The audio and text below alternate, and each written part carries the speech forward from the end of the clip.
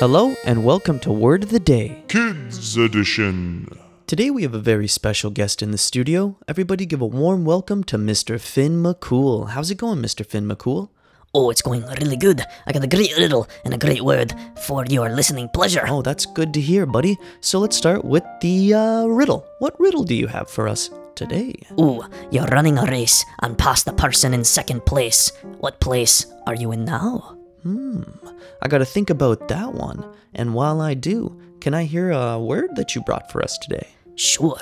Today's kids' word of the day is affordable. It's an adjective spelled A-F-F-O-R-D-A-B-L-E.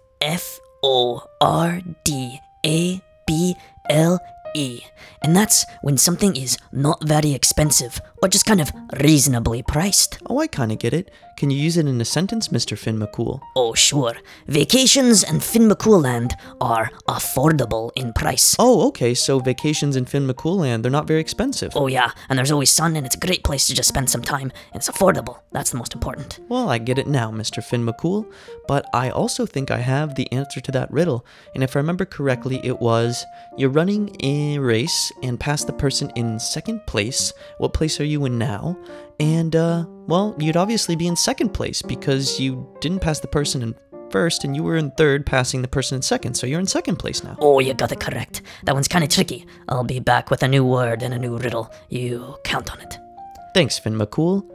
In case you forgot, the kids' word of the day today was affordable, spelled A-F-F-O-R-D-A-B-L-E.